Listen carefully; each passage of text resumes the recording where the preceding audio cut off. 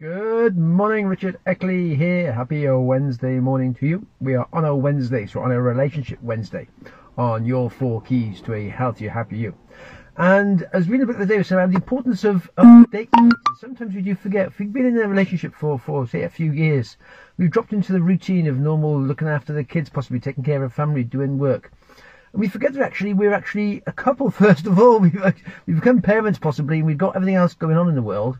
We tend to forget that we were an original couple, so it's good to have that date night. Just try and, even just once a month, just to spend time together on a date again and try and relight that fire, if you like, to get that burning again. Sometimes, as I said, we do drop into routines of just relationships and getting through life.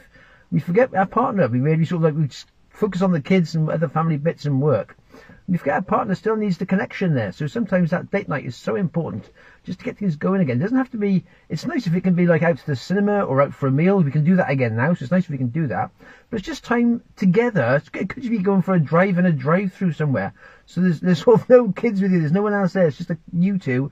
And just talk about things you'd like to do and how things are with each other to connect again. And that is so important in relationships, is to connect together. I know we sort of do tend, when the kids come along, we do focus solely on the kids and that sort of thing.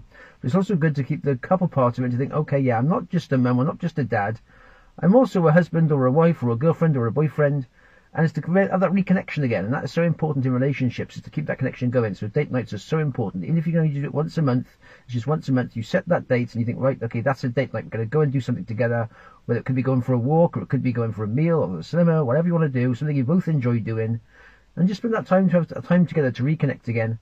And off you go again for next month. So it's good. It's just a good reminder that, yeah, date nights are important. They're good to try and book them into your calendar. Make sure you leave that date for once a month to be free for you both to spend time together as a couple again. You're not your mum, you're not a dad, you're not a brother, you're not a sister, you're not a daughter or a son. You are a couple. And it's that one time you get a chance to be that couple again.